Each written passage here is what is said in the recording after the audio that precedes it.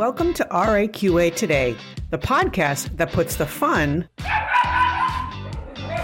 back in quality, compliance, and regulatory affairs. Here's your host, Michelle Lott. Hi, Michelle. Hi, Ty. Let's talk about quality management systems today and really the fundamentals of what a quality management system is, why you do one, and why they cause so many startup companies to have heartburn. So give me your initial impressions on kind of quality management systems and challenges you see with them. First off, let's talk about what a quality management system is.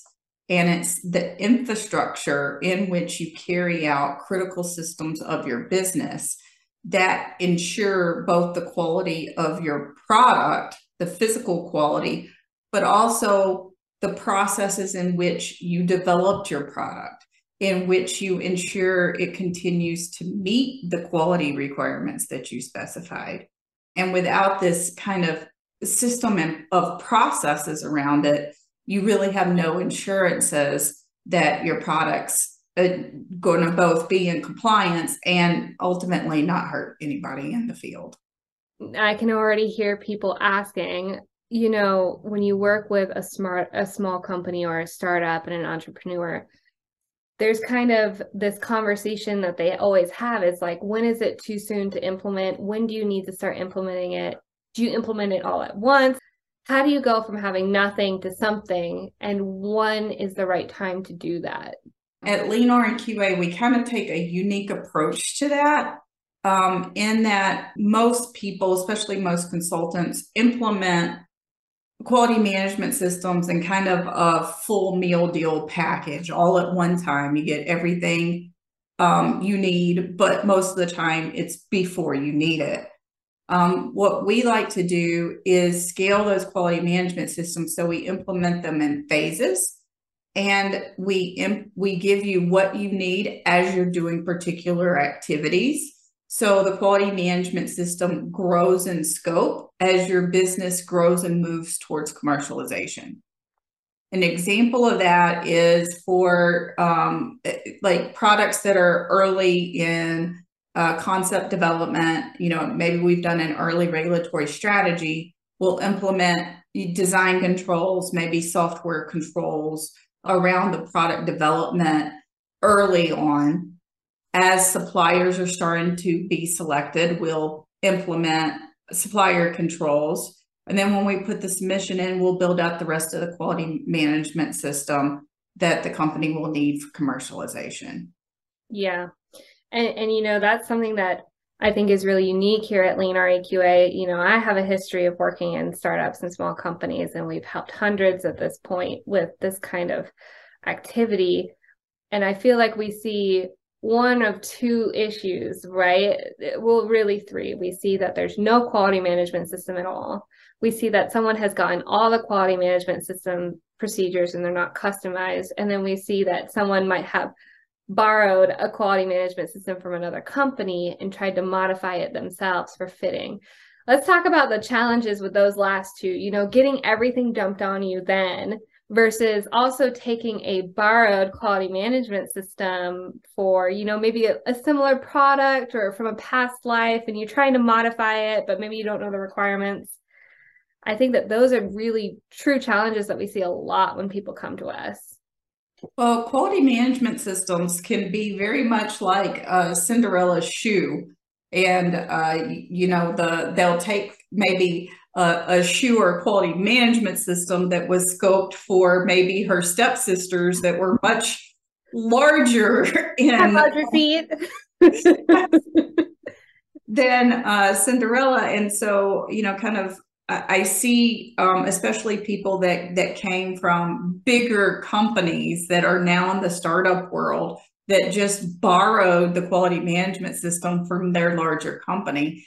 And then they've introduced an unsustainable level of requirements, bureaucracy, things that might have been controlled, not because they were regulatory quality requirements, but because it was the way the business wanted to operate. And they put these unnecessary controls and constraints on themselves that as a small company, they don't have the resources or maybe even the understanding to properly administrate. And improper quality management system also can cause its own compliance issues. Oftentimes it can be as bad as not having a quality management system.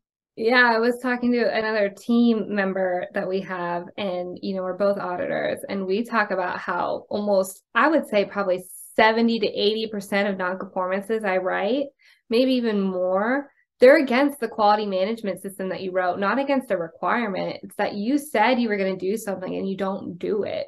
And it happens a lot because these systems get so cumbersome and they end up just getting, bloated to control, having a team of 40 or 50 people where you need maybe that rigidity.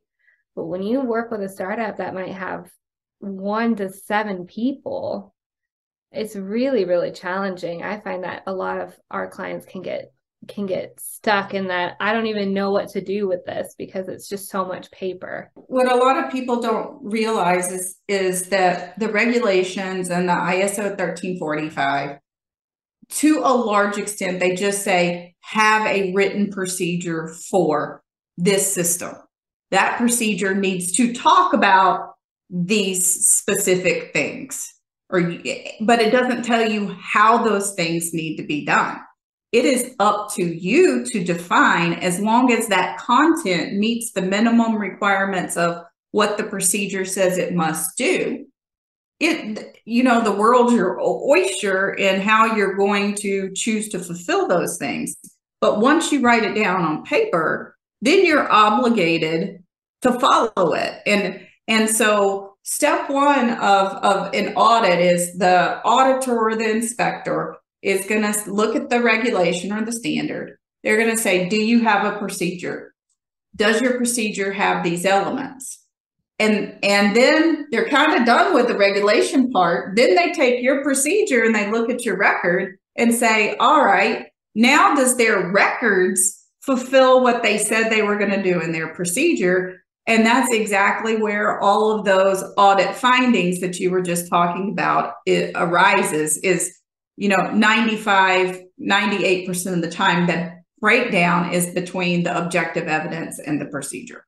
What startups also don't talk about is the cost associated with that, right? Because once you have started to put in this bloated quality management system, you're not making valuable documentation necessarily because it doesn't have the exclusions to what you're doing, right? So maybe you're just doing design and you have production and servicing and infrastructure for your office that maybe 3 people are in, or maybe you're fully remote.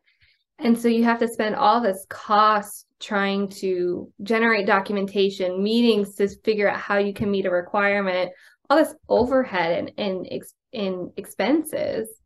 And really, it didn't even need to be there to begin with.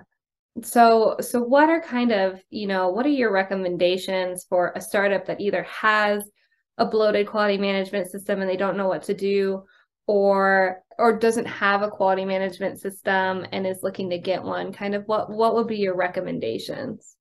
The key to either situation is to right size the quality management system based on the scope of operations that you're actually conducting and responsible for. Just make sure, because we were just talking about this before we were doing this video, we've got a new customer that has 26 procedures. He's one person, and they don't even do most of the scope of the operations in the procedures. Yeah. So it really makes no sense. This is actually why I named the business Lean RAQA, is because quality management systems are not one size fits all. They should be tailored not only to the scope of activities where possible, but to the size and I guess the volume in which those activities are likely moving through the company. And all of those things, if you put those together and you make quality make sense, it makes it sustainable, it makes it affordable, and it makes compliance easy.